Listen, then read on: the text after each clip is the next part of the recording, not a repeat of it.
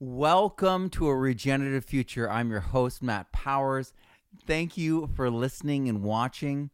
This is a show where we talk about the regenerative possibilities of partnering with nature to make the world a better place and make a living and live ethically here on Earth. I'm so grateful to be here to share with you this amazing talk. This is from Our Future 2021. Our Future 2022 is this January. It's a free 7-day conference. Elaine Ingham is going to be speaking there again. This is last year. She'll be speaking with us again this year. You're not going to want to miss it. Check this out. If you haven't already seen it, if you've already seen it, you're probably going to want to watch it again. Elaine is one of my soil mentors, one of my longtime soil mentors and friends. So I always love talking with her. I always love introducing her and all of her stuff. It gets me pumped. And I think it gets you guys excited too, because I see the view count on her videos. So thank you so much for being here. Without any further ado, here's Dr. Elaine Ingham. Good afternoon, everybody. Glad to see that you're all here. It's really great to see new faces and be able to give this talk about the soil food web. No matter how many times I give this talk, I love to always be talking about these microorganisms and how important they are, what they do in the soil for you, and the fact that we do not need toxic chemicals being used in order to grow our food plants. So I hope you enjoy learning all about life in the soil today. Okay, I like to show this slide as the first slide because it allows me to talk a little bit about the food web and what it looks like. If you look at where the different organisms are in this picture, you'll see that they're connected by arrows. And so the arrows tell you where the energy is flowing to as it moves through all of this nice set of microorganisms in the soil.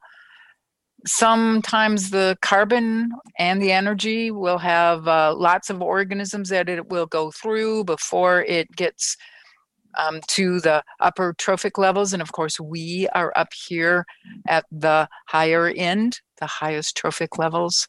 And so we're looking at an energy flow system. We're looking at a carbon flow system. That's what the arrows tell you about. But those arrows don't tell you about the rest of the nutrients and how the nutrients cycle over and over and again back through some of these organisms hundreds of thousands of times until they're eventually lost as gases or they're leached out of the soil eventually. And it's always amazing to try to think about how many times these nutrients in the soil have actually been passed through one organism to another, back into the soil, back into a soluble form, back into a exchangeable form, and going on and on and on. Now, I also like to choose to start out here because you can see this agricultural field behind me, and you can see that it's been plowed. Every time you till the soil, every time you do a disturbance, you have killed at least 50% of the organisms present in that soil. So you can see if you go out and till once, well, you've lost half your organisms. If you till for a second time, you've lost another 50% of the organisms and another 50%. Think about when people till in order to deal with weeds. We may till up to 14 times during a growing season in order to constantly try to get rid of those weeds. Well, how does Mother Nature do it? She doesn't do tillage like this, certainly not every couple weeks. There would be no trees on this planet if that's what nature did. So how can nature control for weeds without having to do this highly destructive management practice? And we're going to go into that today. When you look at that soil, you can see all the clods, see all those lumps and clumps and big, hard, rock hard pieces of what should be soil. Those clods aren't soil. You don't have the organisms in those clods. You don't have the nutrients available, you're probably growing a whole lot of disease-causing organisms in those clods as well, because the disease-causing organisms really like reduced oxygen conditions. As soon as oxygen starts dropping below 6 parts per million, your beneficials, most of the beneficials are aerobes. I mean, not all of them, it's not 100%, but 90%, 85% are going to be beneficials when you have aerobic conditions. As anaerobic conditions start to occur, you lose the aerobic organisms and the anaerobic organisms now can win. So where'd that compaction layer, where did those clods come from? They came from a compaction layer.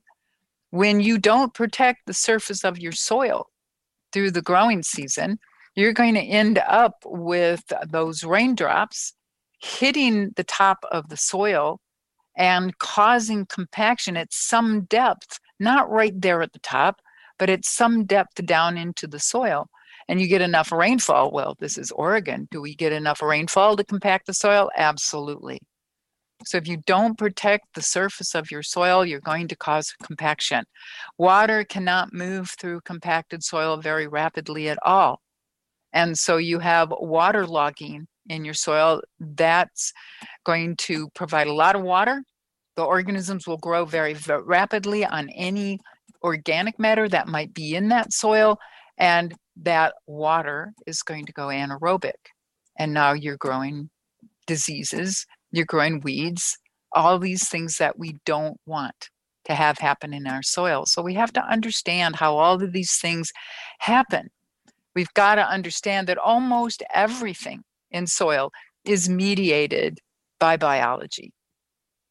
Every process, every change in the structure of the soil or the structure of your mineral nutrients or your organic material of the organisms themselves, it's all mediated by biology, not by inorganic chemical interactions.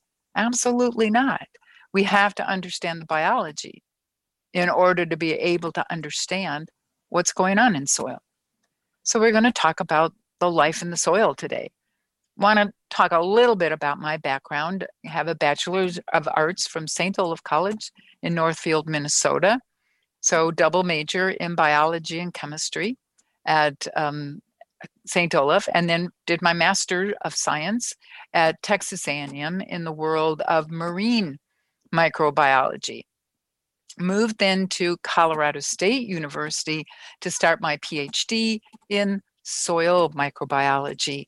And you would think that, the principles of microorganisms and what they do would be fairly same between the marine environment or the freshwater environment and soil. But think again, because we've got all this dark colored material.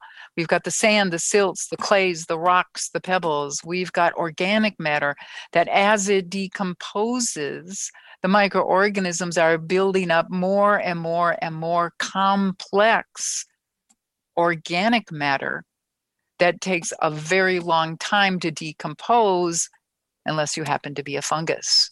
So it's great fungal food. So the older a soil gets, and it's still got all these good organisms in it, the more likely you are to be growing perennial plants, old growth trees. So the succession from early successional stages after having catastrophic disturbances, how does Mother Nature finally get us back to an old growth forest? And we'll talk about all those steps and why it is you need to know the biology that occurs in each of those steps along the way so that you can set up the organisms in the soil that will be most likely to promote the growth of the plant that you want to be growing. What's your cash crop? Can't we just keep growing our cash crop year after year after year after year in the same soil in the same place? Well, if you understand your biology, absolutely.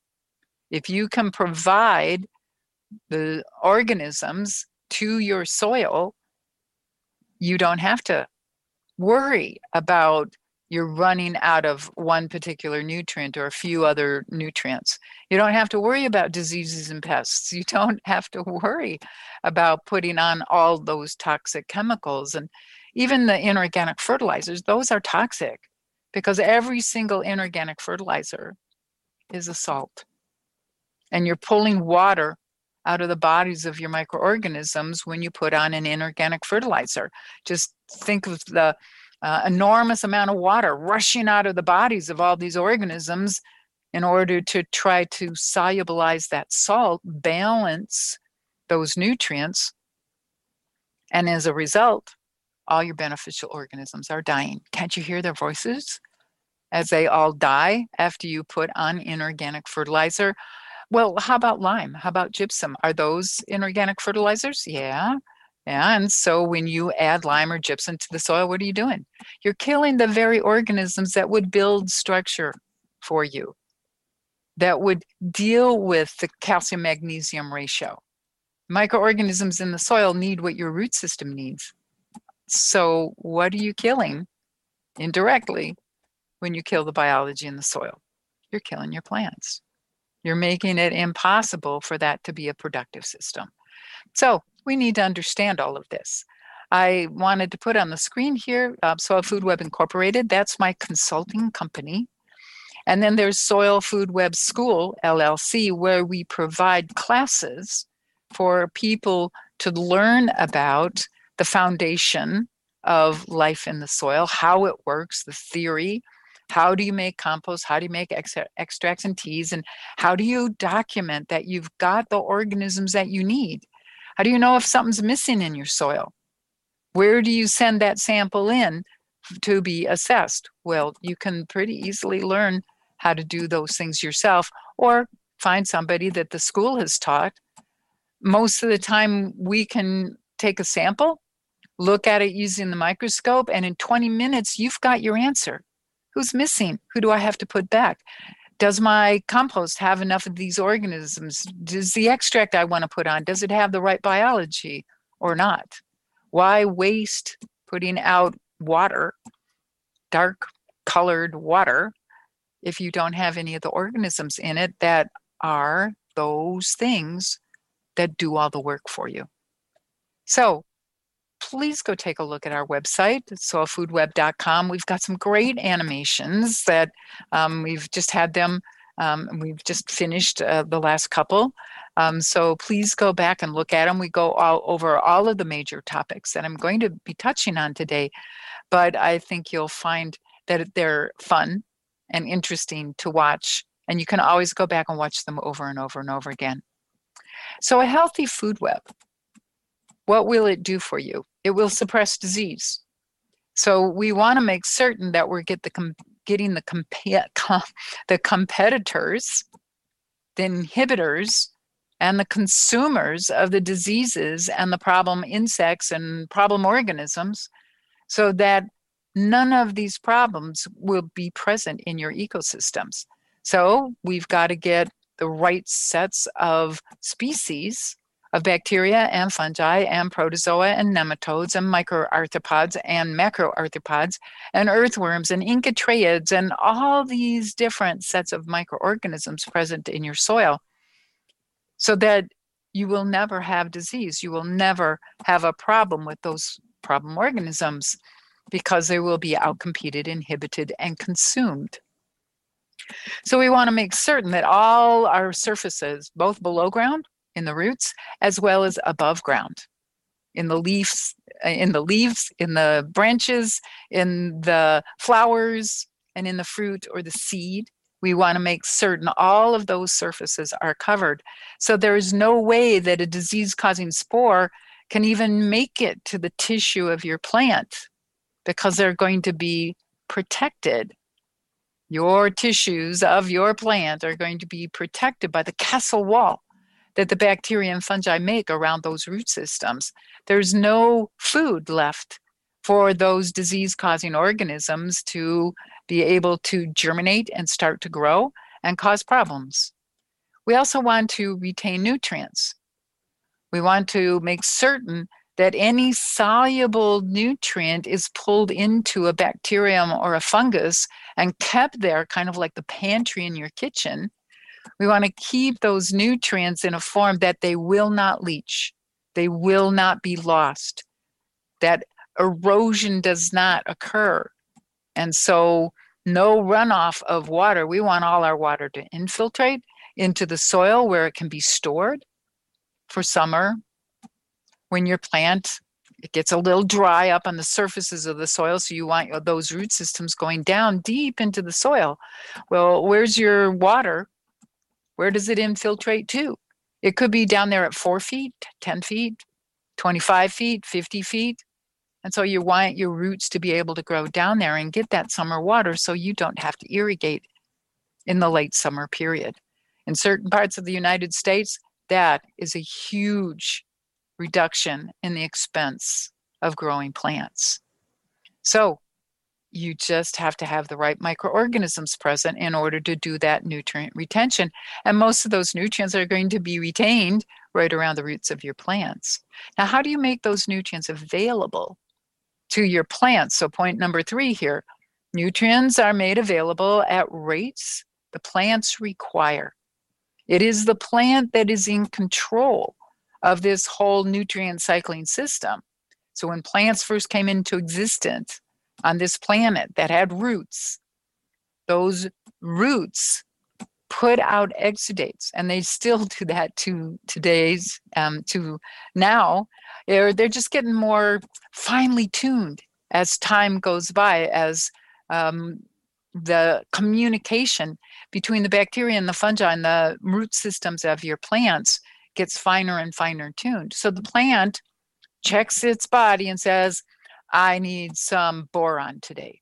So it's going to put out the exudates that grow those bacteria and fungi that make the enzymes that will solubilize boron out of the sand, out of the silt, out of the clay, out of the rocks, out of the pebbles, out of the boulders, out of the parent material, and pull those nutrients out and pull them inside the bacteria and fungi. Well, if there's some easier forms of nutrients that the microorganisms could go after, which might be organic matter. Every single cell in the organic matter has to have all the nutrients that your plant requires in order to grow. And so the bacteria and fungi just take the easy, low-hanging fruit and pull those nutrients out of the organic matter. They decompose that plant material so that it can get at the nutrients, and then they store those nutrients in their bodies because that's what the plant told them to do with the type of exudate that the plant was producing. So now here are the bacteria and fungi going around their proper business of protecting the root system from the plant. And because those bacteria and fungi are growing up to really high levels, here come the protozoa. Here come the bacterial feeding and the fungal feeding nematodes. Here comes the microarthropods. Here comes all the predators of the bacteria and fungi, and they start to eat the bacteria and fungi. But the nutrient level of every single nutrient is so much higher in the bacteria and in the fungi than in their predators, that if those poor little predators didn't do something about the excess of nutrients that they were consuming when they eat those bacteria and they eat those fungi, those predators would die. So they got to poop out those excess nutrients. And so that's why a lot of people call this the poop loop. We remove those predators, release those soluble inorganic forms of nutrients so the plant can easily and simply take it up into the root system. Simple diffusion into that root system, and all of the nutrients in all the proper balances are pulled into your plant. Okay, so What if you have more predators eating more bacteria and fungi than your plant needs those soluble inorganic nutrients? There's excess. What's going to happen? Are all those soluble inorganic nutrients going to leach out of your soil and destroy water quality down there by the stream or the lake or the river? No, won't ever happen, because a lot of the bacteria and fungi did not get eaten by those predators. And so those bacteria and fungi, they are rapidly growing just as fast as they can to hold all of those nutrients, keeping in those nutrients in their bodies.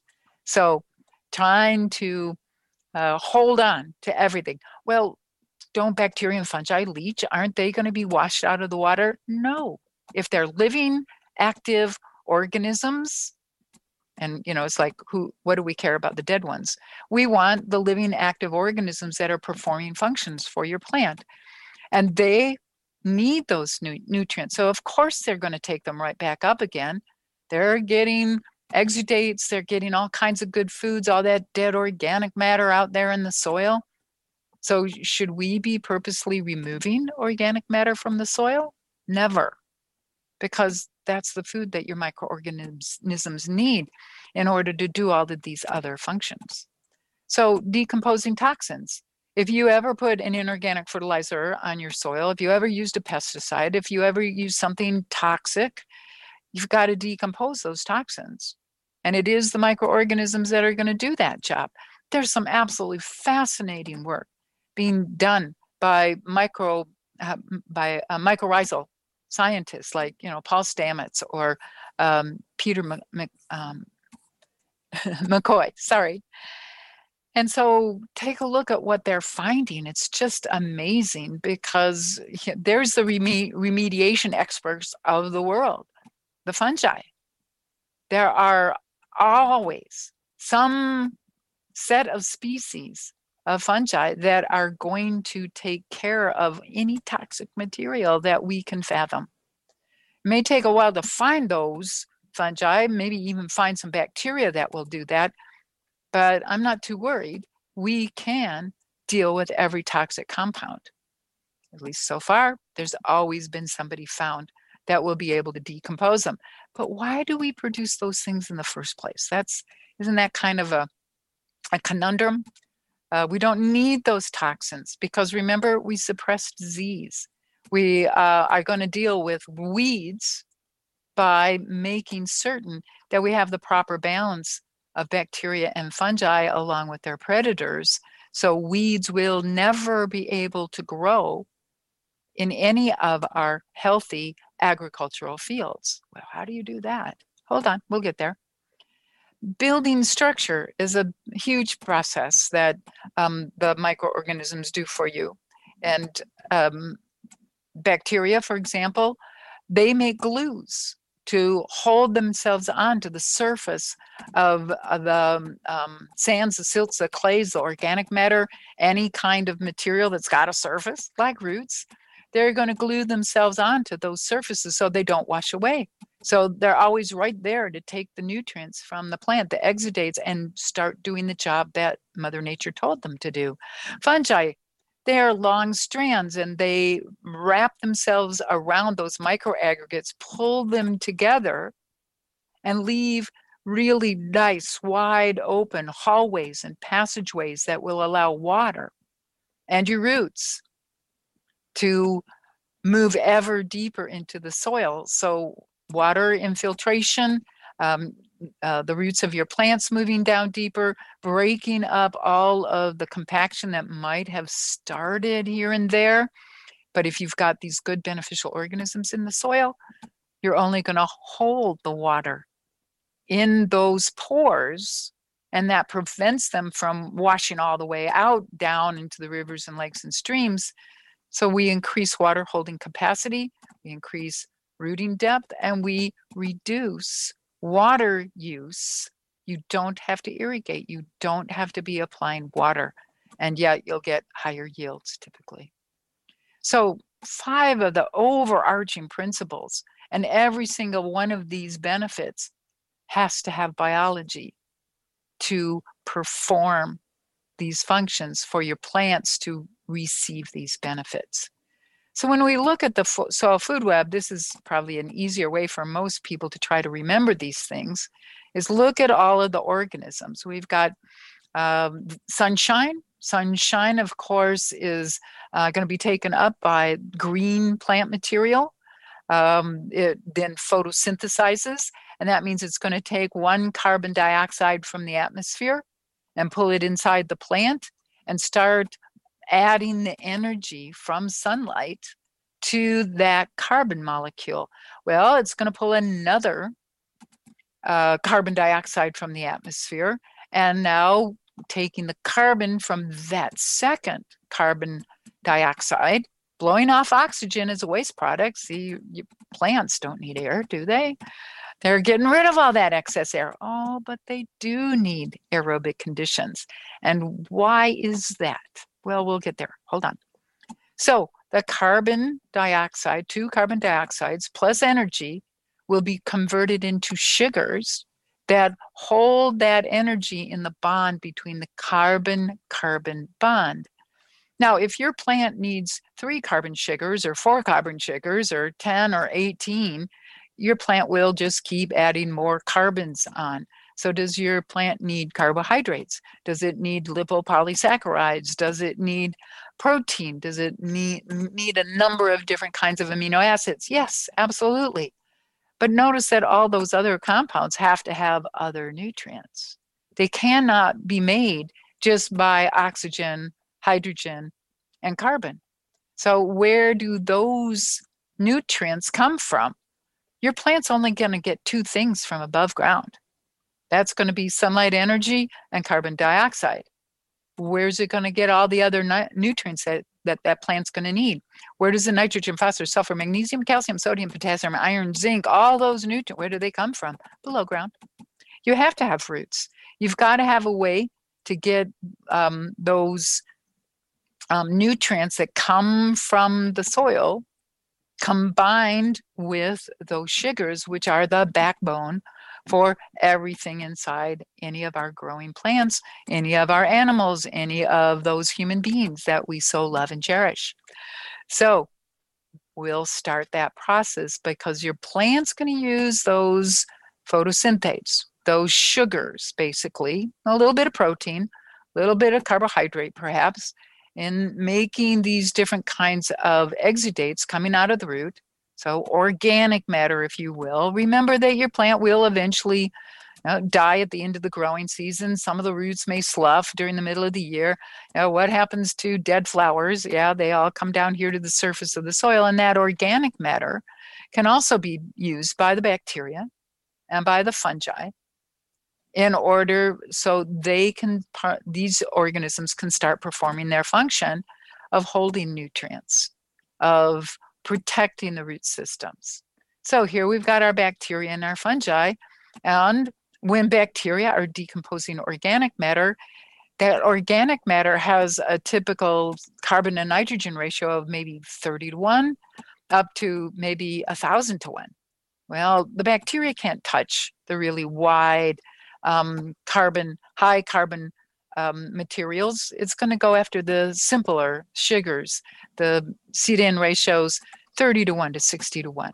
And so when those bacteria that have a C to N ratio of 5 carbons for every 1 nitrogen, then you have to realize is those bacteria eat these foods that have a 30 to 1 ratio of carbon and nitrogen, there's too much carbon in here.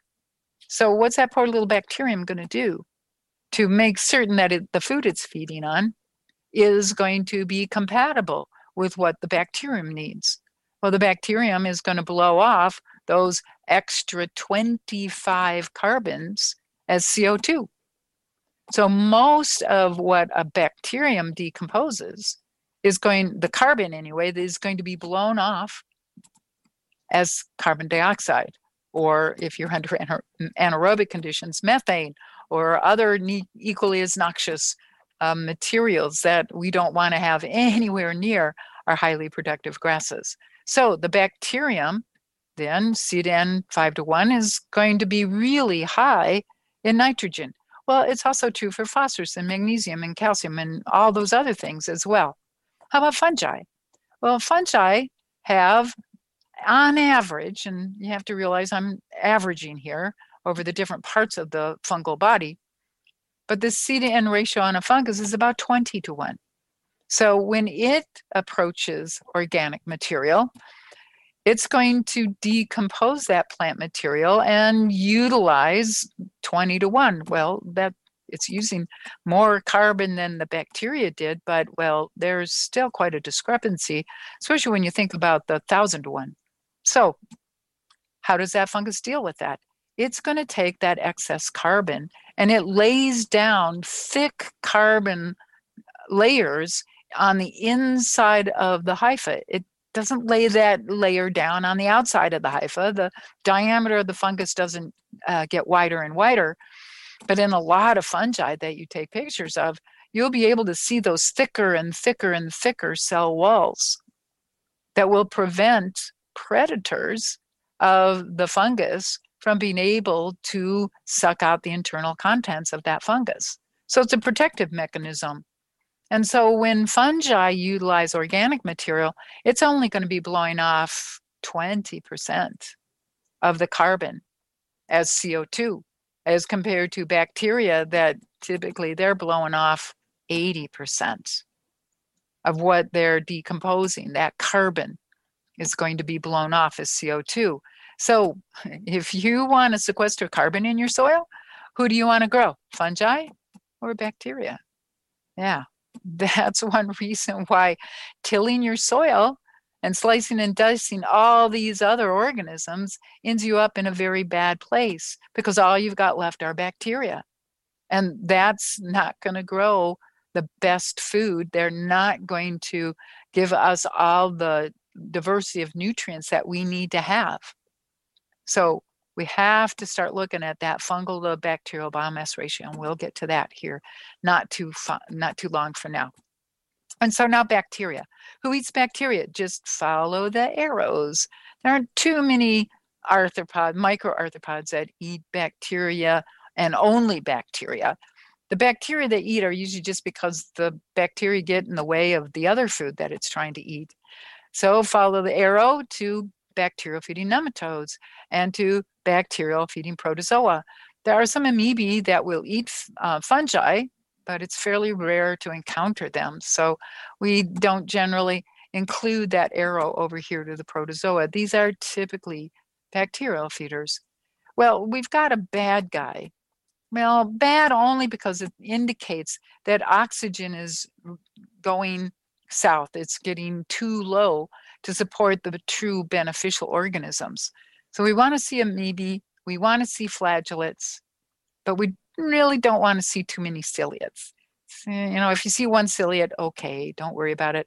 But if you are seeing lots of ciliates, way more ciliates than the other kinds of protozoa, now you want to be worried, because you're growing pathogens probably instead of good guys. So this trophic level then, eat the bacteria and fungi, release soluble nutrients so your plant can take them up.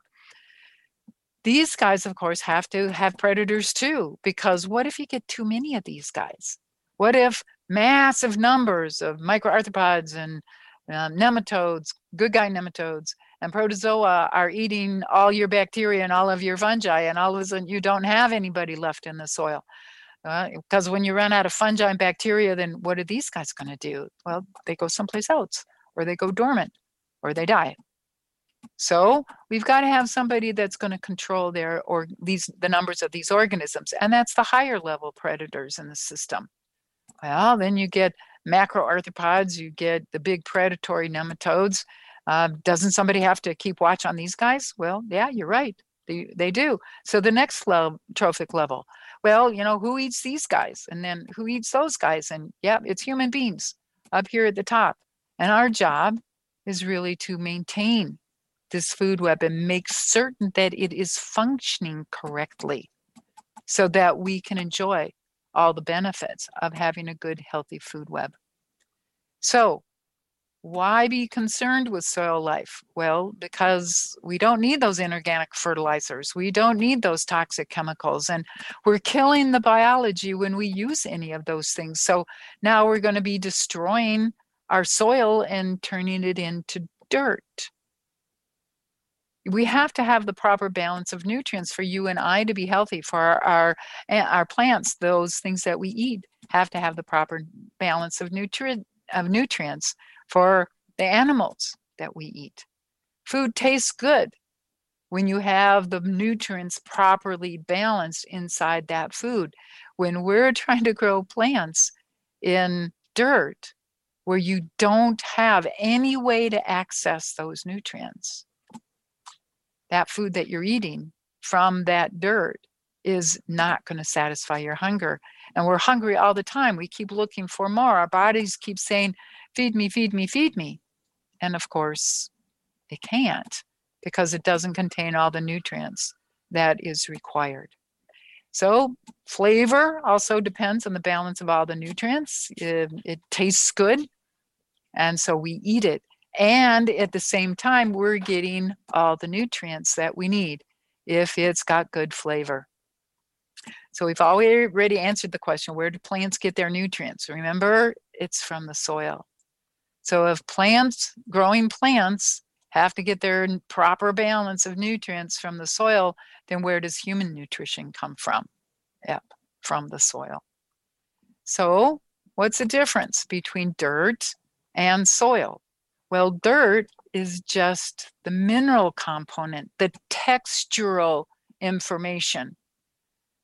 If we kill all the organisms off, if we don't have anything to decompose that organic matter, it'll typically blow away when the wind blows and not be incorporated into the soil.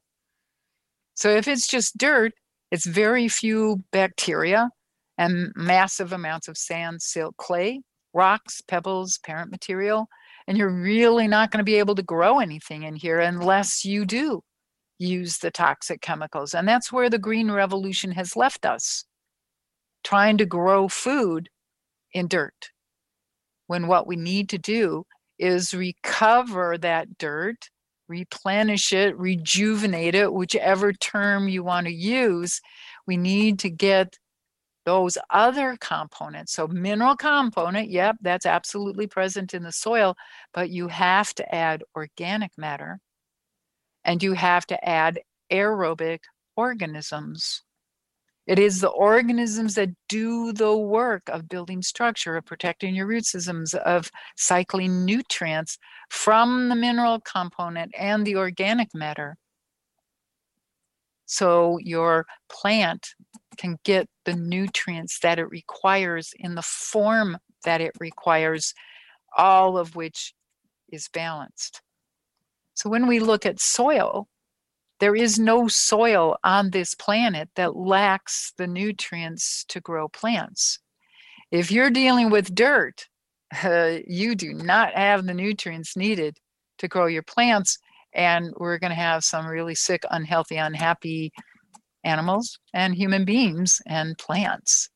So looking at what is the nutrient content when we look at what's the mineral, what's the nutrients in the soil. This is work by Sparks back in 2003, where he went all over and did lots and lots and lots of samples, looking at the nutrition inside in that plant material, just converting all of those nutrients into total pools so he could get an idea of how much nutrient was actually present in the soil. So when you go down, I only listed about 20 of the essential nutrients in plants, but I think you're going to get the idea. You can find the table that he put together in his books and look at all the other nutrients I didn't put on here because it's a lot. So take a look at calcium here. How many of you feel like you have to put lime on in order to deal with the fact that your soil gets very acidic or very, too much of one particular thing? So calcium is way too low. Look at how much calcium is actually present in your soil. So how could anybody tell you that your soil is lacking calcium? It's because they forgot to measure. They forgot to take this level of calcium into account. Because it's in the total pool, it doesn't count because it's not in that plant available soluble pool. They just ignore it. Well, if you have the right biology, this calcium is easily available to your plant. So you've got to get the organisms back into the soil. If you ever want to solve that calcium magnesium ratio problem, you've got to get these nutrients back into the soil. Let's go down here. Here's nitrogen. 2,000 parts per million nitrogen present in soil. There is no crop that needs this high a concentration of nitrogen. Again, not paying any attention to the total nitrogen content of your soil because it's right now not plant available. Well, get your bacteria, fungi, protozoa, nematodes, microarthropods, earthworms, all those guys, get them working. And you're going to have more than enough nitrogen to grow any crop that you want to grow.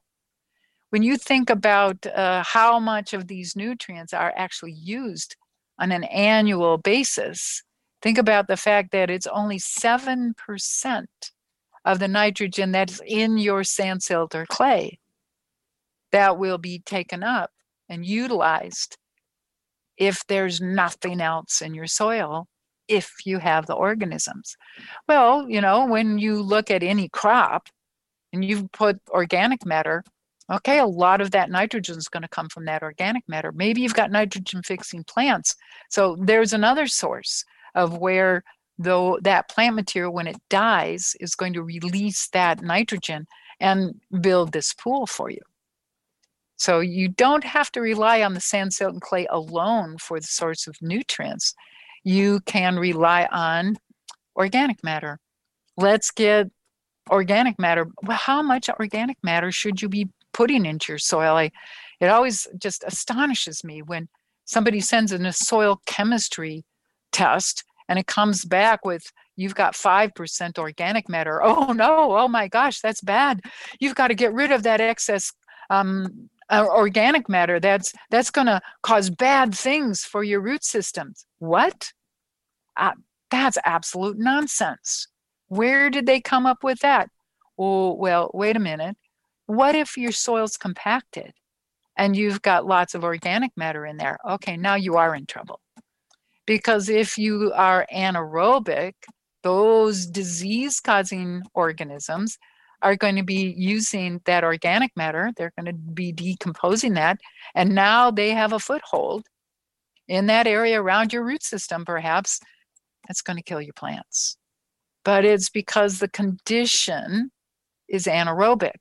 So when we're looking at how do we get the right microorganisms growing in our soil, we have to build structure. We've got to let that oxygen, not just water and roots moving down into the soil, we've got to have air passageways and hallways to keep the oxygen moving down into your soil so it stays aerobic. And the anaerobic organisms, the disease-causing organisms, can't grow.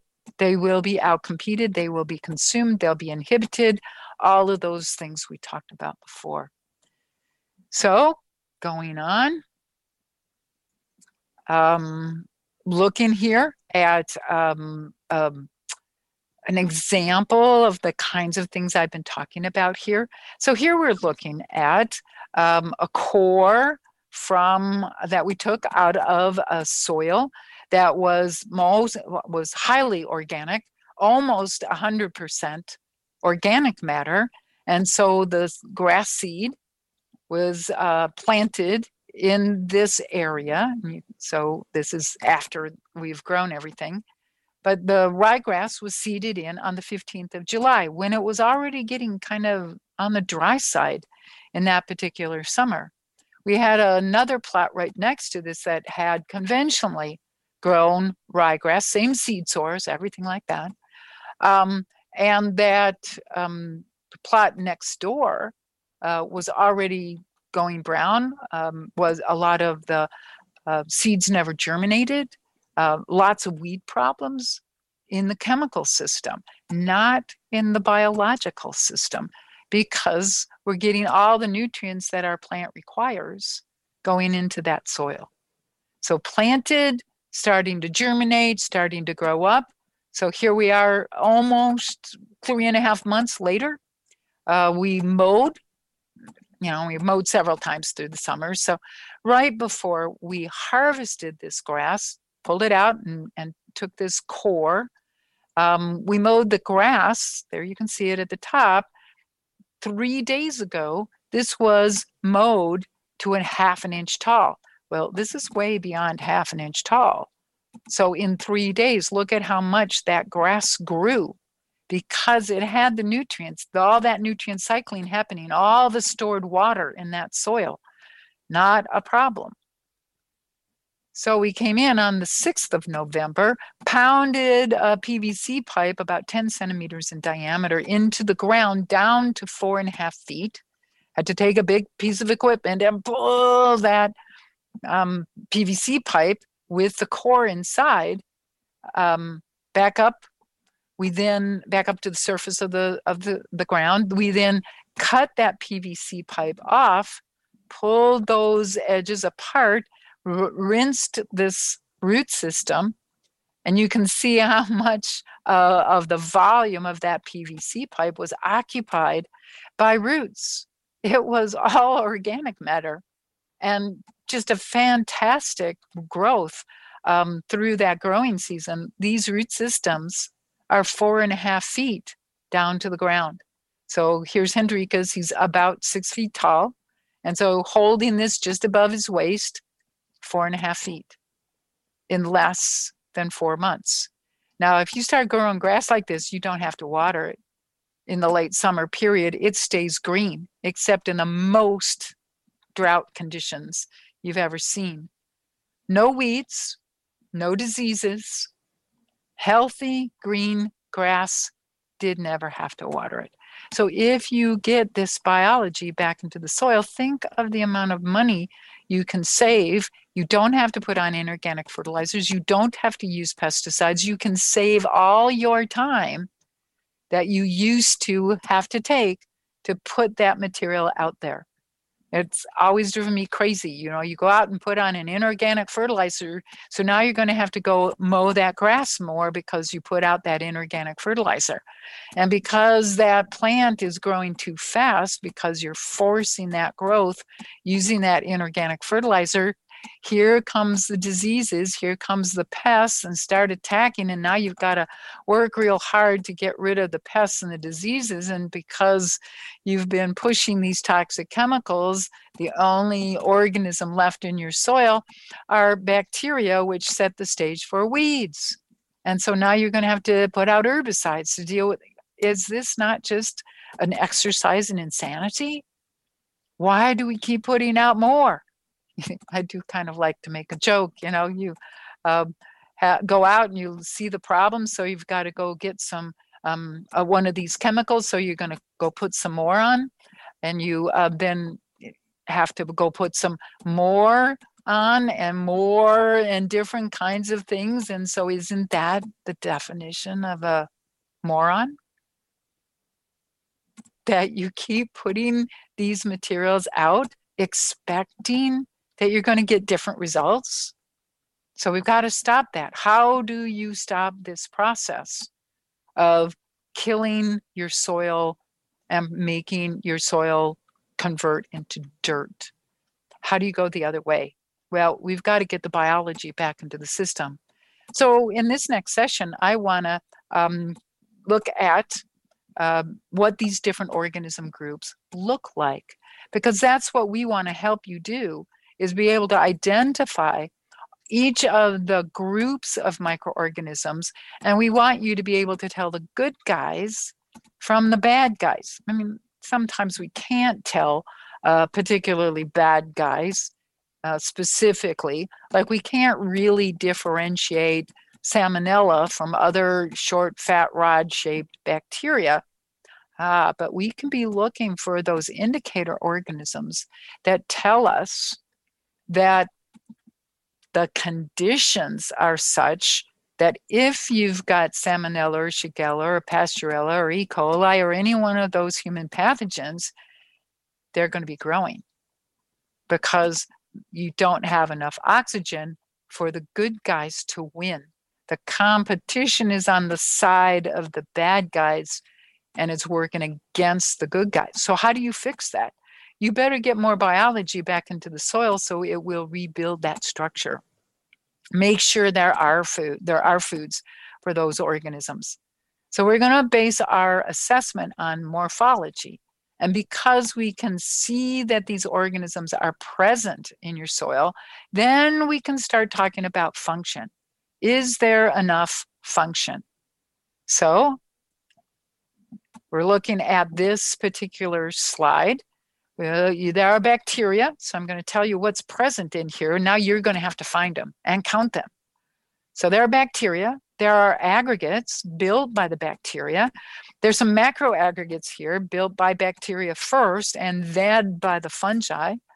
There are roots. Are those roots healthy? Are they happy? Or do we have something that indicates there's a problem here? There's ciliates. Oh, I've already given away the story here, haven't I? Yeah, there's a ciliate in this picture. Therefore, are these healthy systems? Is this a healthy soil? See, we're interested in right now. I'm not interested in a year ago. I'm not interested in 10 years ago. I want to know what's going on right now in my soil and what do I have to fix right now and how am I going to fix it? So when you look at this picture, you can see the bacteria. They're a little bit out of focus, but you can count them. And so you can start figuring out, well, this is a 1 to 10 dilution, 1 to 10 dilution. And so multiply anything you count in here by a factor of 10. Except let's look at this aggregate. This is a micro aggregate. You can see lots of little bacteria growing on the surfaces. Some of them are little cocci. There's a few little rods in here. There's more cocci.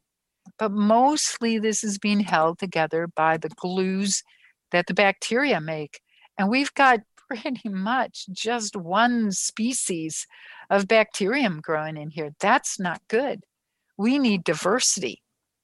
If we don't have enough diversity, we're not going to be able to protect our root system through the whole entire growing season, because as temperature and moisture change, as that seasonal cycle happens, different bacteria and different fungi have to be here to do all the jobs that the bacteria and fungi are supposed to do. So I'd be worried already just looking at this bacterial part of the system. Here's a flagellate cyst. So my flagellates, which are good guys, have decided to go to sleep. They wouldn't do that if this was a good, healthy soil. So again, I'm worried because all of my good guys seem to be not present.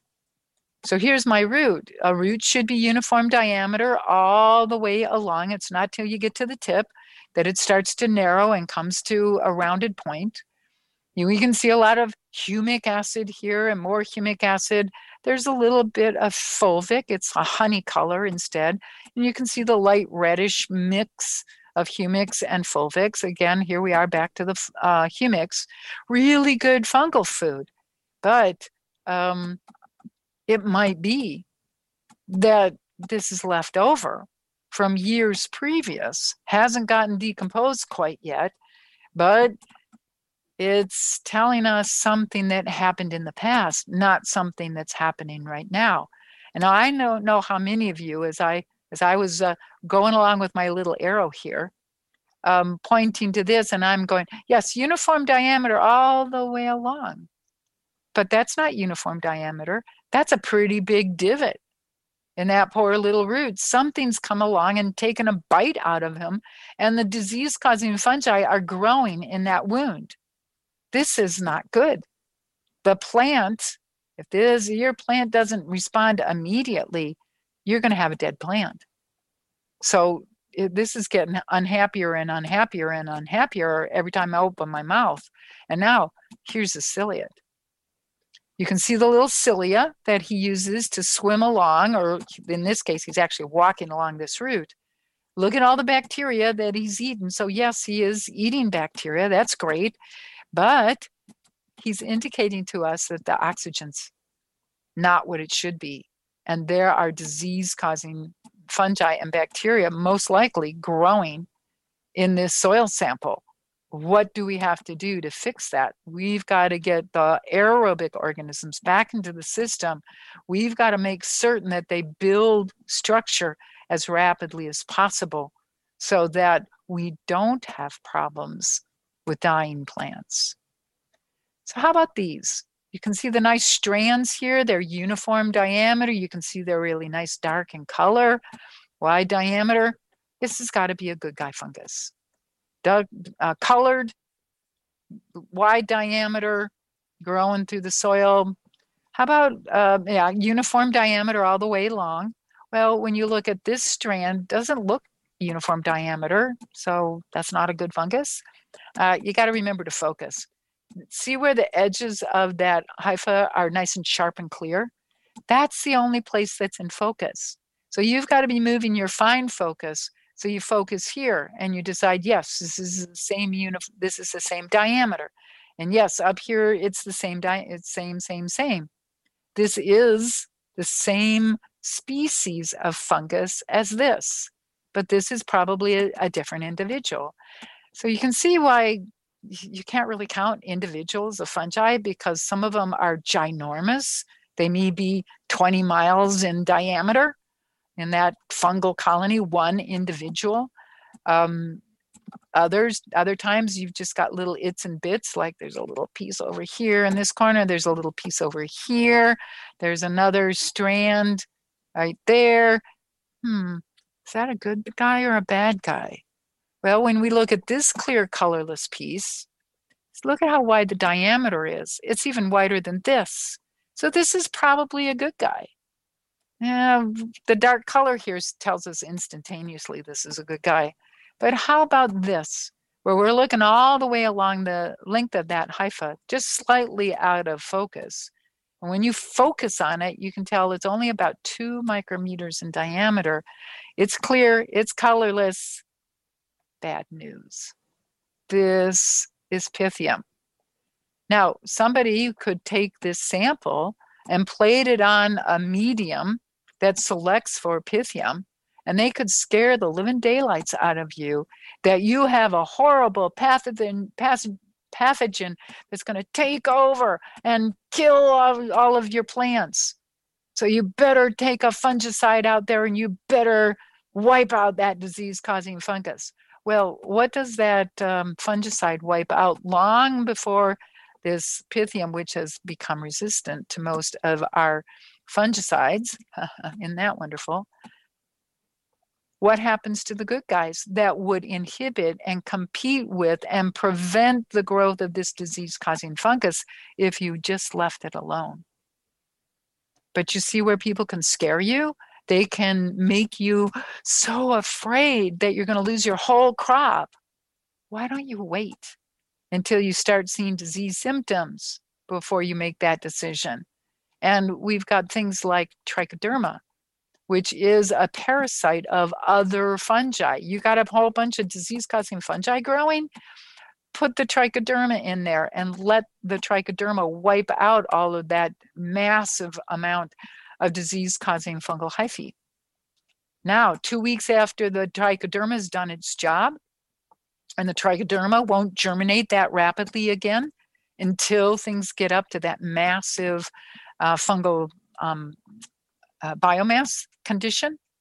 Now your spores of the fungi that got eaten previously, because both the good and the bad got eaten, but when all your plants are dying from some fungal disease, it's time to use something that will take out all of that disease-causing fungus. But it takes out the good guys as well. So you put in foods to get those good guy fungi growing, and so they germinate, they start to grow, and it will take a while to get back to where you want to be, but it will get there. So fungi. Can you find some bacteria in here? Oh yeah, all these little dots. How would you like to count those? Measure length and width of the fungal hyphae. That's going to get us biovolume. You can see that there's less humic acids in this sample, a lot more light colored. This is humic acid on a mineral particle. So we teach you in our classes to be able to identify all these organisms and know what they are and whether they're good or whether they're going to harm. When we're looking at mycorrhizal colonization, all you have to do is wash your root off, put it on a slide under the microscope, and look for the autofluorescent arbuscules. This is where the exchange of nutrients coming in through the fungal hypha brings in nutrients that the plant wants, and the exchange then is for sugars, proteins, carbohydrates from the plant being exchanged for nitrogen, phosphorus, sulfur, magnesium, calcium, sodium, potassium, iron, zinc, all those nutrients that your plant requires. So yet another way to get those nutrients from your sand, silt, clay, rocks, pebbles, organic matter, put into your plant in a form that your plant can take up. And so you can determine what's the percentage of your root system that's colonized by the active stage of the mycorrhizal fungus.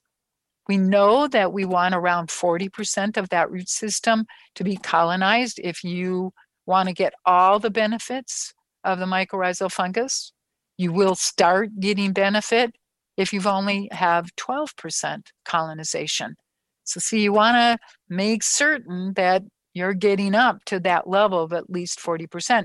Well, is this root system colonized at least 40%? Look at where it's not colonized. So you measure those lengths where that root doesn't have any colonization, and then measure the lengths where you do have colonization. This is not difficult to do. You just have to know that you've got to have a UV lamp there that you're illuminating, or you get an epifluorescent insert for your microscope, so you don't have to try to stand there and hold the flashlight. So how do you know if you're getting enough nutrients? You've got to be using your microscope. There is no way to know that you've got a healthy soil and therefore healthy plants unless you have a means of measuring all of these things. And that's what we're showing you, is the view that you get through your microscope. Now, sometimes you can see strands of fungal hyphae with the naked eye, but these are 100 or more strands of fungal hyphae all going together in a rhizomorph. And so when you pick up one of these wood chips, when you pick it up, all the rest of all of this material comes with. It's just like a wind chimes. It is so much fun to hang those in front of your house and pretend that you can be hearing all of the music of the fairies from the wind chimes held by these kinds of fungi. The white color is typically due to calcium oxalate that is held on the surfaces. So it's a way for the fungus to be able to increase its exchange capacity and have close by some of the mineral nutrients that it really needs. So let's go on to some of the predators now. So we've done bacteria and fungi. Here we have a flagellate. So a little round guy. You can see one flagellum a little bit shorter on this side than on that side. And so that's what causes flagellates to bumble when they move through the soil, because one of these flagella are going to wrap around the body. And so as this little guy flutters his flagellum and moves forward this way, that drag from this flagellum wrapping around its body always causes that sidewards motion. As this is moving along, there's sidewards motion, moving along, sidewards motion, moving along, sidewards motion. So we use that motion to tell us this is a flagellate. This is not a ciliate. The size, this is about the smallest flagellate you're ever going to see. And so the size, a little bit larger, definitely flagellates. Sometimes we have flagellates that are quite a bit bigger, and then you have a little bit of difficulty telling the ciliate from the flagellate. So you practice, and you'll get the idea. And so come spend some time on a microscope with us at the Soil Food Web School and learn how to monitor all your organisms. Become a lab tech, and we teach you how to set up your business. We'll help you understand how to set up your business. And of course, you've got to go get your own accountant. You need to find a business lawyer, all those things. But then attracting clients, getting that reputation. Look at how there's very little aggregation in this soil. Well, is it soil or is this dirt? Because when you get this concentrated back up to 100 times more concentrated, you're going to have a very badly compacted soil. You notice that there are no fungi. We're only seeing one flagellate. No good guy nematodes. So got to keep your eyes open and start making those conclusions about, is this good, bad, or indifferent? So nematodes. In this case, this guy has a pretty big mouth, but no teeth inside here. V stoma. It's got little hairs. It's called CT. And if you've got little hairs like this is not going to be a predatory nematode. This is a bacterial feeder. So mouth and the lips lets you know that this is a bacterial feeder. It lives in the town of vegetable roots, and it eats aerobic bacteria, releasing the nutrients that your plant requires right around the root zone. So if bad tasting anaerobic bacteria start to grow or things get too disturbed, this guy's going to move off, and this nematodes can move a couple yards in a couple days. So they're going to be moving away looking for better things. So these beneficial nematodes tell us a lot about what the quality of the soil is. Here's a fungal feeding nematodes. There's a spear right there.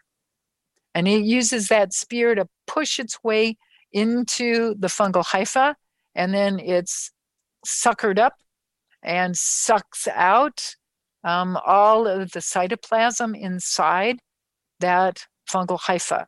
And then this fungal feeding nematode is going to go off and find another fungus and another fungus. And yep, how to keep the fungi in control. This is a predatory nematode. And see that big tooth, and see how much bigger this nematode is than anything else we've looked at? This was a root feeding nematode. And so this nematode, the predatory nematode, eats other nematodes. So not a parasitic nematode, which eats other living organisms. This guy, predator, is going to use that tooth to chow down on that other nematode and slowly but surely engulf this root feeding nematode. So I always cheer when I see these predatory nematodes with the great big teeth in their mouths. Root feeding nematode, yikes, bad news. Now this guy too has a spear in its mouth, so see how shiny and bright it is? And it's going to take its muscles and push that spear into a root and try to break through into the sap inside of that root system. Well, in order to do that, it's got to have a great big knob on the end to attach its muscles to in order to draw back that spear and bam, try to break its way through the root of that plant. And so root feeding nematodes, that's how they're getting their food, sucking out the root system of your plant, causing a lot of damage, billions and billions of dollars worth of damage on an annual basis from root feeding nematodes. So you can see why you want to be able to identify these. Now, we don't identify to genus and species typically. If you work on any one group of the organisms for very long, you will get that good. But it's not necessary because their function is pointed out by a lot less fine-tuned morphology. We can put it in the right category, and so we know that we need to get rid of it. Well, how are you going to get rid of it? You're going to put in things that eat it, or compete with it, or inhibit it, or consume it, so that solves our problems instead of having to kill everything, because there is no way to kill just one species of organisms. All of the toxic chemicals can kill a vast number of species in the soil. And so you're really causing harm. It's a catastrophe when we start using those things. So just a quick run back over the fact that it's the organisms that do all the work in soil. And if you kill off those organisms, you're going to have to do those organisms' work. And we are incredibly bad at doing that. Now, I promised that I would talk about succession, and yep, we've got the time to do that. So, looking at succession, a catastrophic disturbance has happened and driven something all the way back to just like before life started on this planet. The first thing that comes in here is going to have to be a photosynthetic bacterium, typically algae, something like that. So the cyanobacteria, cryptobiotic crusts, for example, will establish at this time. So just getting a covering on the surface of the rocks. Now, no higher plants growing in here typically, but you do have to have this start. It is the biology that comes in and starts making a difference. And now you start to have organic matter accumulate in the soil. Now you'll have enough bacteria to start growing a few weeds. Okay, so now we've got some weeds, we've got some cellulose in the system, and so now we can have a few of those plants that require some fungi. Still typically pretty early succession in here. We may still have a fair number of weeds in these early successional systems because they need just nitrate in order to grow.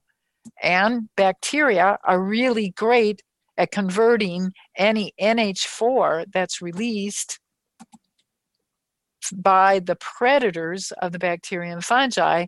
That NH4 is going to be very rapidly converted into nitrate.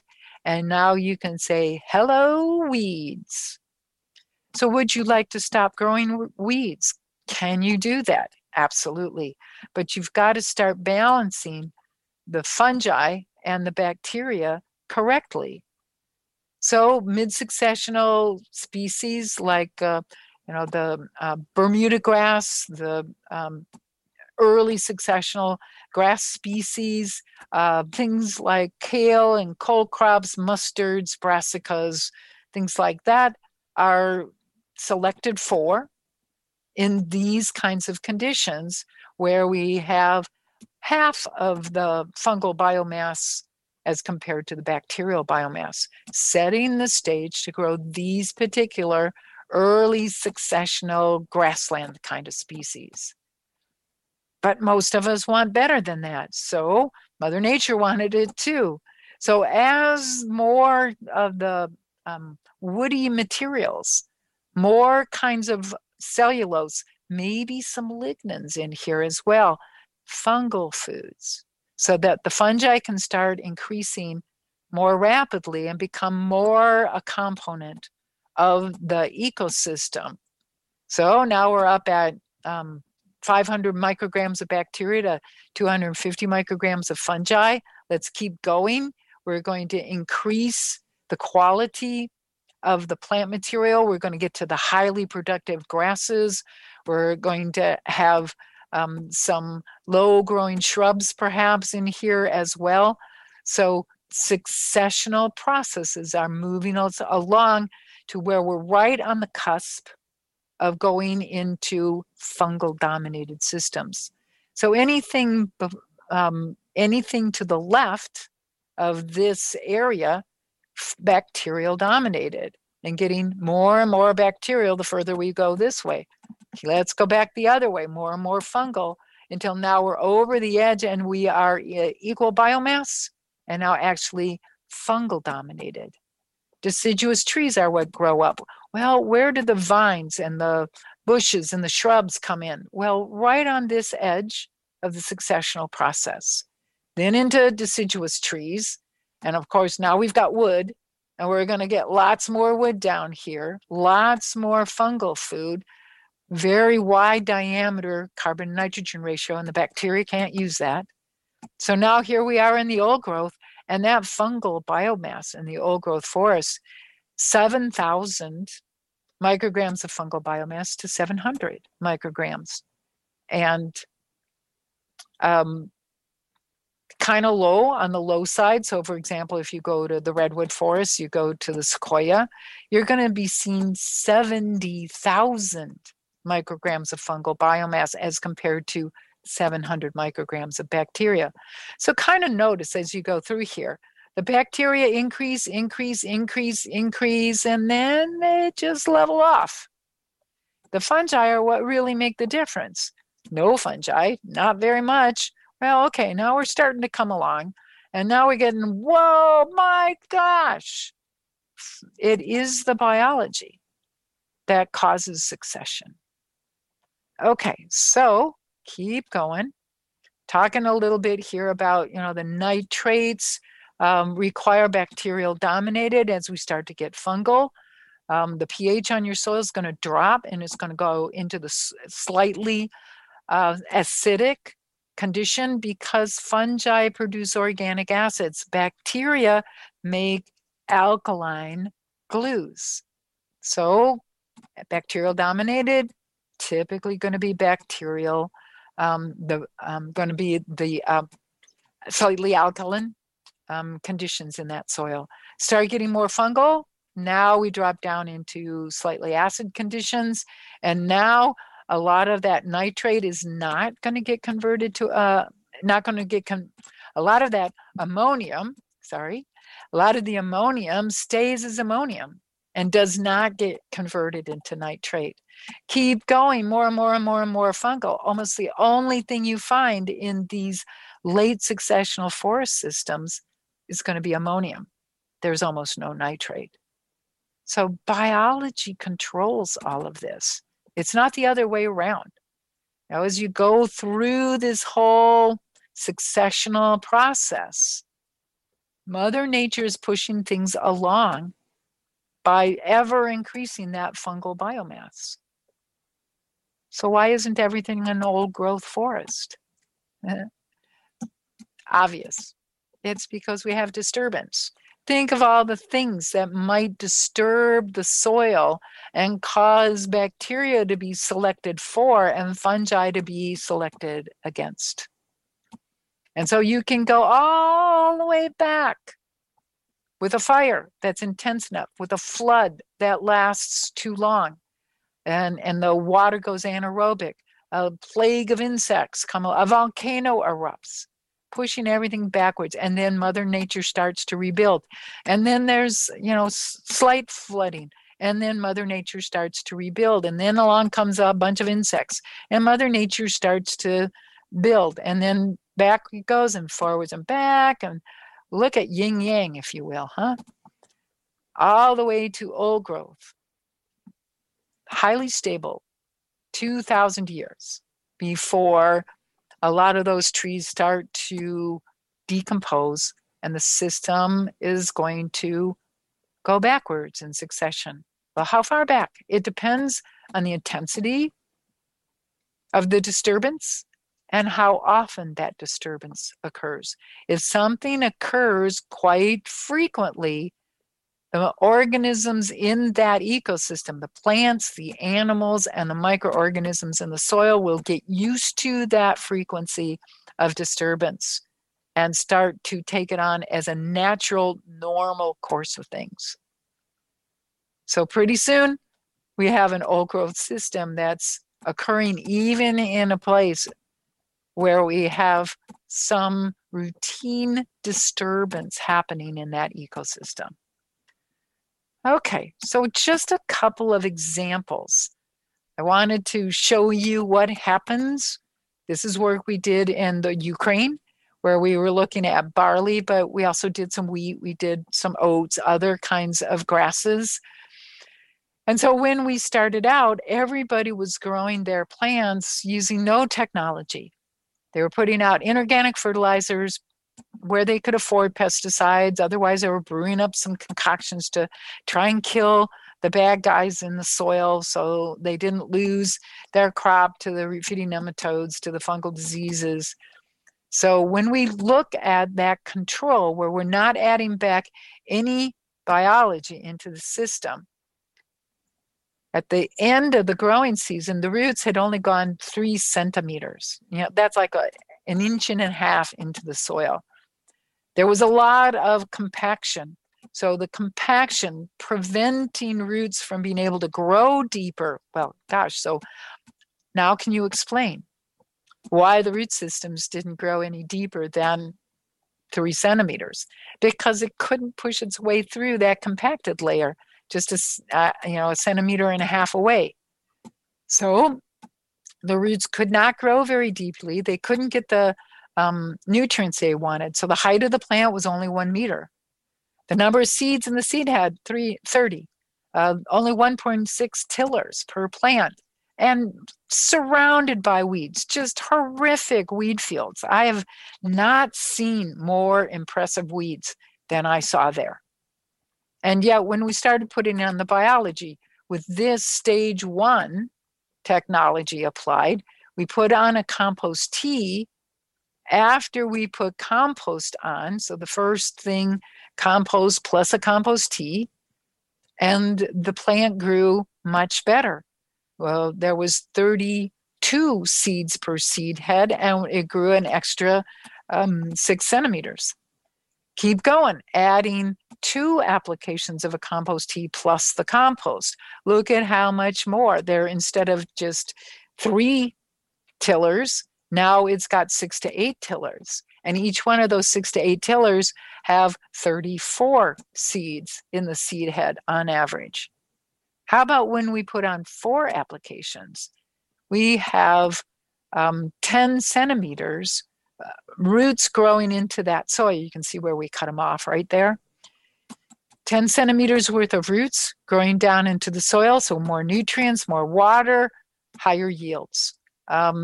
Compaction was all the way down at 24 centimeters. So those roots could grow down that deep. The height of the plant was 1.25 meter tall, 36 seeds per seed head. They had 2.8 tillers per plant, and very few weeds in the plot.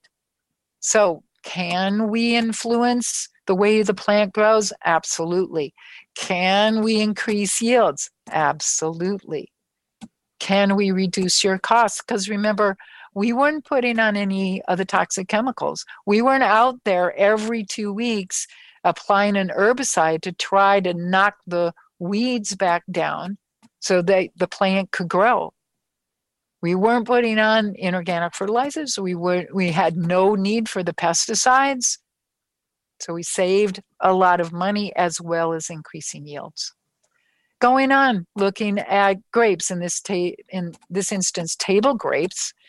When we first started working with these people in the grape exchange in Australia, they gave us their one non-productive farm that had never, ever had a crop that could be picked. So in 2006, one of the worst drought years of the last 35 years of drought they'd had, they got normal yields. So a huge improvement. It convinced them that they could get rid of all these other problems. So the next year, all 34 of their farms converted the biological approach. They weathered severe drought. There was no rain at all from the beginning of the growing season. So from September onwards, remember they're in the southern hemisphere, so springtime is in September. So from September all the way through to the next July, they had no rain at all. but we produced 75% of the normal yield. And for that particular year, conventional farms only got 30 to 50% of their normal yield. And most of the farms didn't even pick because there wasn't enough to pay for the pickers, for the people coming out and doing the harvest. We reduced their operating expenditure by 16%, even though that was the year that they had to buy the turners, they had to buy their tea brewers, they still reduced their costs by 16%. Improved marketable yields, reduced water use by 50 to 70%. That means we didn't need to have water in the dam in order to grow our plants. All we needed was dewfall. So can biology fix all these things for you? Beyond a shadow of a doubt. In this experiment, this was work that was done again in the Ukraine, in Latvia. And the comparison I want you to pay attention to is this one, where we compare the conventional system to the good biology, the biologically complete biology compost. The middle, this pink column here was where we took something that had a label in it from the municipal composting company next to the landfill, and that compost smelled to high heaven. Oh, it was horrible. The smell was just beyond belief. And look at the differences in yields. Where we put on something that really had the good biology, 73% increase in yield, 12, 87, 63, 149% increase in yield. I, a great deal of the time, don't like to be showing people these kinds of numbers because they just don't believe this is possible. That as compared to the conventional system, we get this much increase. Well, not if you use toxic decomposing organic matter. It's got to be properly made compost, and we teach you how to do that. We give you the recipes. We work with you to make you understand how you keep the conditions so that you grow the beneficials, you kill the disease-causing organisms, and then the good guys take over and stay in that system. So crops that look like this is what we want to get.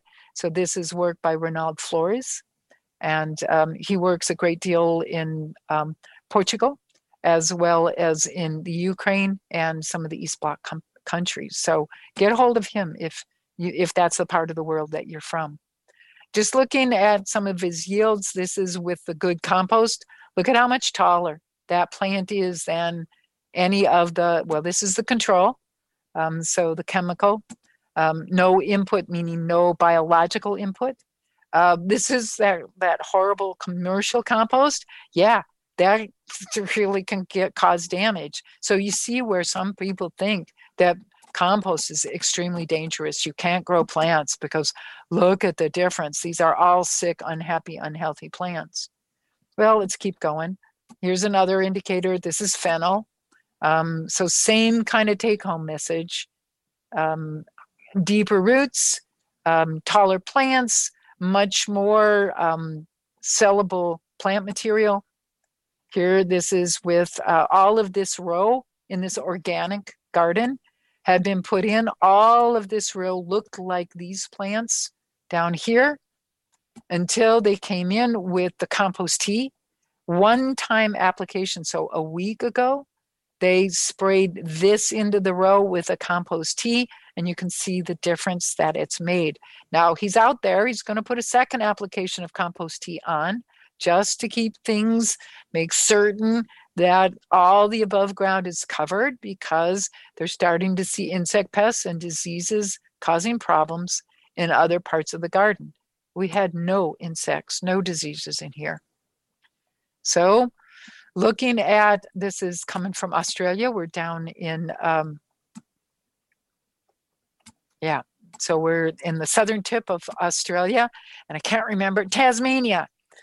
And what we're looking at over here is where we have applied compost and compost tea to the soil. So the compost tilled into the soil, then planted the onion. So this is the only time ever I will suggest that you till and then put the biology in at the same time. So the compost did get tilled in because we wanted to break up that compaction layer. How can I tell there was a compaction layer here?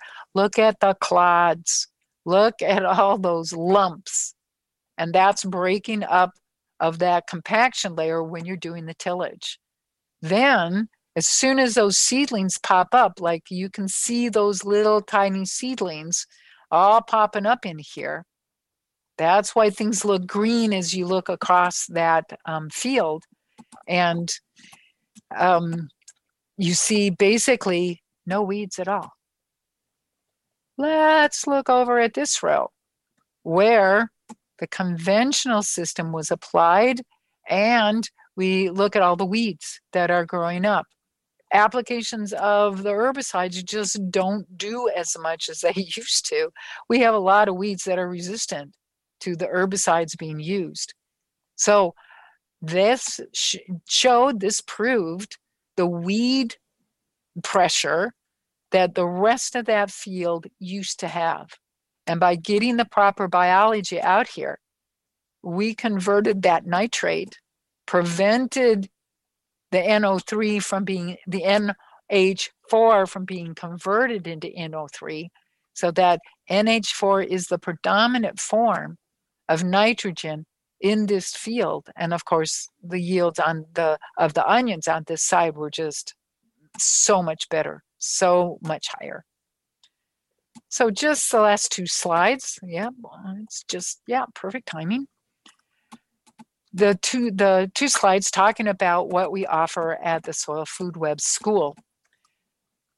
In the foundation courses, these are the courses that teach you the theory. What I've gone through in an hour and a half here, we now expand that out. We get into more of the gory details, more explanations of why this all works, so you understand exactly how this all works and why you do this or why you do the other thing, depending on what crop and what you're trying to grow and the problems that were in that field to begin with. You've got to overcome them, and then you've got to build back even more. So we teach you the theory. In the first class, which has about, if I remember correctly, 27 45-minute classes in it, because we're going to give you all of the theory for all of these organisms. The second class is about 9 lectures long, because we're going to teach you about compost, solid thermal compost, as well as worm compost, as well as static compost, although we always say, please learn how to do thermal compost before you do static composting, because you really do not need to have a fire engulfing your whole entire backyard and maybe taking out your house at the same time. Not a really good course of action. You want to learn about the thermal processes, how composting can get really hot. So we want you to learn thermal composting, worm composting, if that fits your lifestyle better. So we want you to understand both. So because later in your life, your desire to make worm compost may become much, much greater because you don't want to put back-breaking labor into things. Your choice. Either that or you buy a turner. The third class then is taking that BioComplete compost, which you need the really beneficial organisms to be in that BioComplete compost. And now you're going to extract those organisms out, or you're going to extract and grow. So a tea has an added component to it. You're going to add foods to grow the specific organisms you want to enhance. Gosh, my compost just doesn't have enough fungi in it. How am I going to manage to get fungi? So you're going to take your compost, pull out as much fungi as you possibly can, turn it into a tea. So you're going to put foods into that extract and grow the tea so that you can inoculate your compost and get more fungi growing in there. Now you're going to have compost that will serve to put out on your beds, and till that material in this year and start the process of building the structure that needs to be in your soil, converting that dirt back into soil. And then, of course, how do you know that it's actually soil? You've got to learn how to use the microscope. So we go through, we introduce you to lots more pictures of those organisms. We teach you how to extract the protozoa and the nematodes. And, I just told you about one of the tricks that we use in order to get more fungi back into the system. So now, once you've finished the foundation courses, you might just want to, go back home and practice what you've learned, but you may want to keep on, especially if you're interested in making some money. This is where we certify you as a lab tech. We teach you all of the ways of getting beautiful pictures, long distance work with your clients, where you're showing them what is in their soil, and they're telling them that they've got to get those organisms doubled or tripled in value in order to be able to get their soil to grow the plant they want to grow. And once they have that biology in the soil up to where you need it to be to grow good, healthy, fill in the blank, whatever plant it is you want to grow, then you don't have to rotate anymore. You're not going to have problems with weeds. So a lot of the reasons for constantly tilling in organic systems just goes away. You may want to be putting in protection of your soil surface. So we're going to want you to put down mulch. But mulch decomposes. It's eaten by the bacteria and the fungi. And that means you may be putting on mulch 2 or 3 times a summer. And I don't know about you, but that's a lot of work, especially when you start getting up to, 50, 100, 150 hectare properties. That's hard to get that much mulch to begin with and then be spreading it. So instead, put in really low growing plants that cover the surface. So ground covers or cover plants, not cover crops. Cover crops are idiotic. And if you take the classes, I'll explain why. You want low growing, deep rooted, perennial plants, preferably, so that you will constantly be feeding your soil, constantly be feeding the microorganisms. Even in the dead of winter, you're going to get a thaw now and again. And you want to have those plants wake up and put out a few exudates, go back to sleep when it freezes back over. But come springtime, then your cover plants wake up long before you're going to be putting in your crop plant. This is going to help you to be able to drive out on your farmland no matter what time of year it is. You don't get that sloggy, swampish, gloppy mess because you're not maintaining biology, you're not maintaining structure in your soil. These plants help maintain structure all the time. And every bit of the snow, every bit of the ice, as it melts, infiltrates into the soil. So get your eyes out there. Make sure you're looking for where's the puddling occurring, where's the problem. Yep, Mother Nature's telling you. And if you don't pay attention, she's going to beat you up worse and worse and worse every year until you pay attention. So pay attention. Make certain that you build the structure, you keep the structure through that winter time period so that you very easily can go in and plant. You don't have to worry about compaction layers if you're maintaining that biology in the soil. And then, you don't have to be putting on the compost in years to come. You might only have to apply 1 or 2 applications of compost extracts or compost teas, because the plants themselves maintain that biology that you require, so you don't have to work so hard. So, certified lab tech, learn to use that microscope, and then you can be doing samples for all of your neighbors. They can be bringing you stuff, and you can look at it, you can show them, here's what should be there. I don't see any this, that, or the other thing. So I think you need to be getting those organisms back into the soil. And then, of course, if you really want somebody who's expert in determining what all of this biology means, you want to hire a consultant that's gone through the process of hands-on making their own compost under the jurisdiction of those of us at the school. They've learned to make extract, make teas. They've learned all the tricks. And then has gone through the process of converting dirt back into soil. They've run into a goodly number of the oopses, I didn't think that through. They've had the experience, and so hiring one of them to help you understand what that lab report means. We incorporate the chemicals, the biologicals, we incorporate permaculture, we incorporate whatever version of trying to get your plants to grow.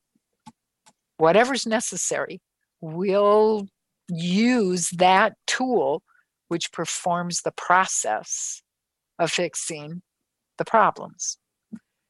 So when you get finished with the composting, if you go through the whole composting process, you can go back home and you can start to make biocomplete compost. You have to certify it every year with us to keep our stamp of approval. But what we find is that there's, when you move into a new area, people go, oh yeah, compost, I tried that, doesn't work. Well, they start to look at your lawn, your agricultural areas, and they want to know, what do you do to get crops looking like that? And so you sell them some of your compost, and they're, usually they're not going to pay you for that much for it right at the beginning, but, double the price of everybody else. And then they go try that compost on their land, and they're back for more within a couple weeks usually. Okay, now they understand why that's worth it. And now you get too many people coming and wanting your products. So how do you deal with too much demand? You raise your prices. And so now you're starting to make higher levels. Some of the starting material, some of the people that we've already been working with, for example, down in California, they started out being able to sell their compost, totally biocomplete compost, for $75, $85 per cubic yard. Pretty soon, halfway through the season, they were selling their product for $150 per cubic yard. By the next growing season, they were selling it for $250. Today, they're selling their compost because the reputation of this stuff, of this material that's got all this good biology in it, they are asking and getting $750 per cubic yard. So can you make a living this way? Well, you've got to make sure that you're keeping costs down. You want to make a good living at this. But think of the possibilities there. To be the first person in the neighborhood to start this process, and you become the guru. Certified soil food web consultants. So you work directly with growers. We pass growers on to you in your vicinity. We help you figure out how to go out to grower groups, how to get the advertising, how to get your name known. And so pretty rapidly, we're going to make certain that you have, we're going to the best of our ability, that you're going to have clients so that you can be financially well off. It's going to take a while. I'm going to promise that it's going to take you work. You can't be lazy about this, but get your business up and going, and we try to help as much as possible. Certified soil food web tech, so we talked about that, where you do the samples. Most of the time we find that consultants get too many clients pretty rapidly. And so now they're going to need 1 or 2 soil techs, soil food web lab techs, to come in and help them do the processing of the samples that they're taking. So we've talked a lot about cleaning what it is that the organisms do. And so building structures so the nutrients are held in the aggregates, they're held in the organisms. Water infiltrates quickly, but then is held in the porous structure. There are lots of pores. We do not have leaching. We don't have erosioning because all the microorganisms down in that soil are grabbing all the nutrients and none of that escapes. So what comes out the bottom is clean water. And it helps everything downstream from you. If you've got rain coming into a system that has no structure, you will typically have runoff occurring. You will have leaching happening. Nutrients move with the water. Water runs off. It water logs. It puddles. You're going to go anaerobic. There's your compaction layer starting to build right as you can watch it.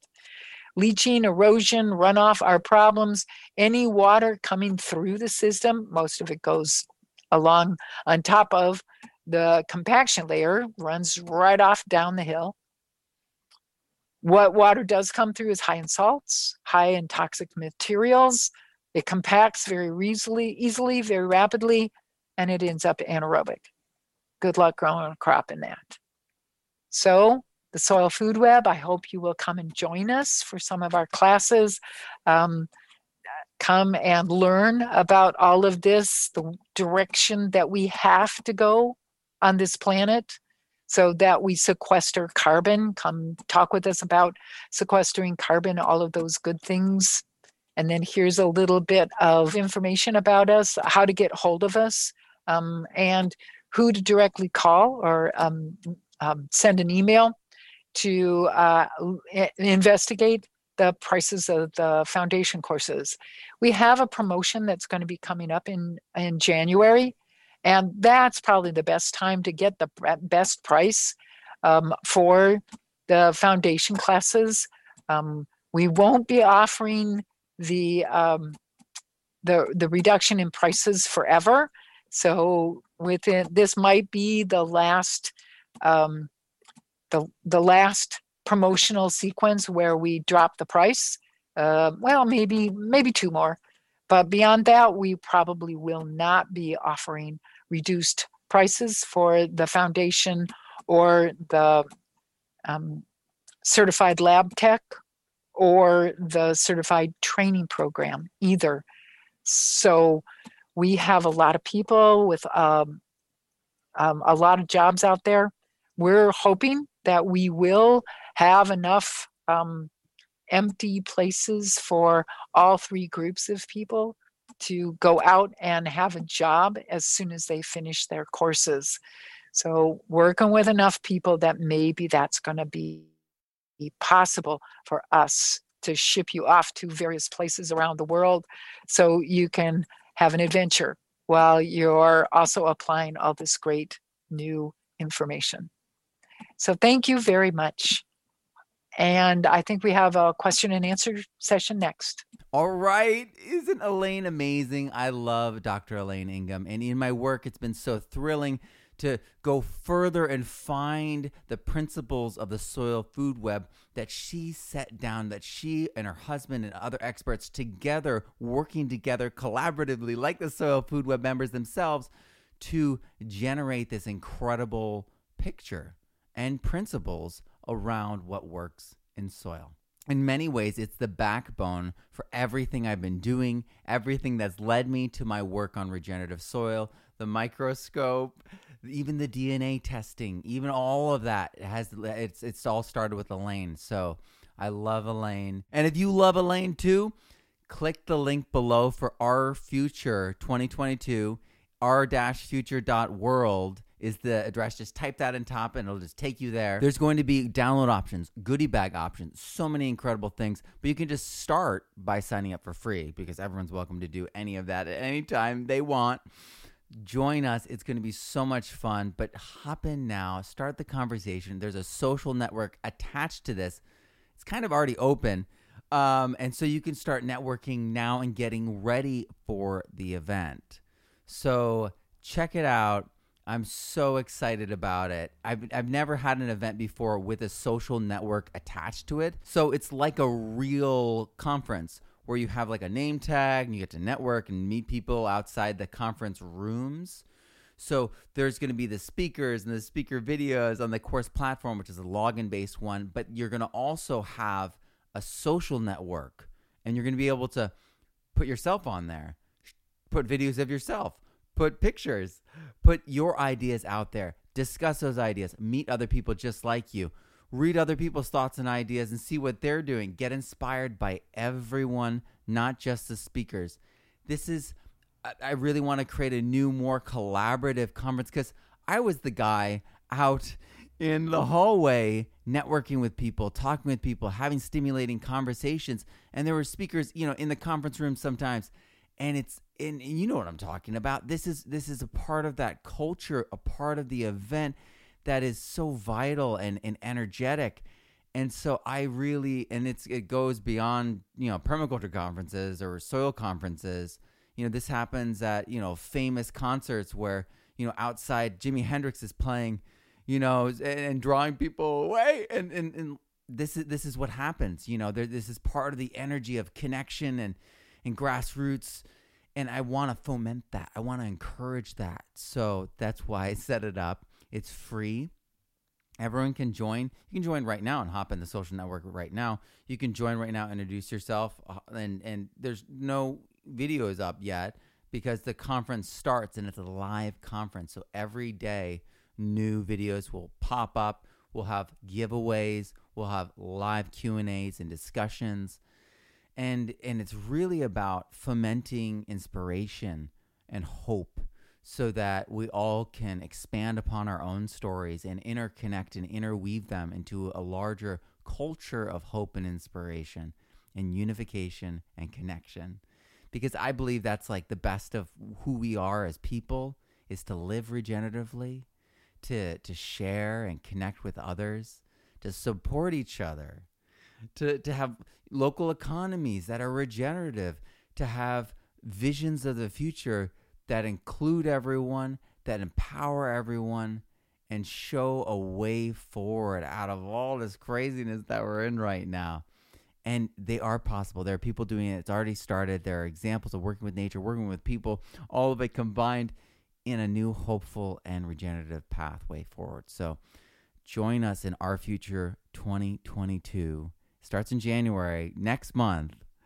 And Dr. Elaine Ingham will be there with us, my friend and mentor. Thank you for listening. Thank you for being part of my channel. Please subscribe, like, and share, and sign up for Our Future. I'll see you there. I'm Matt Powers. Grow abundantly, learn daily, and live regeneratively.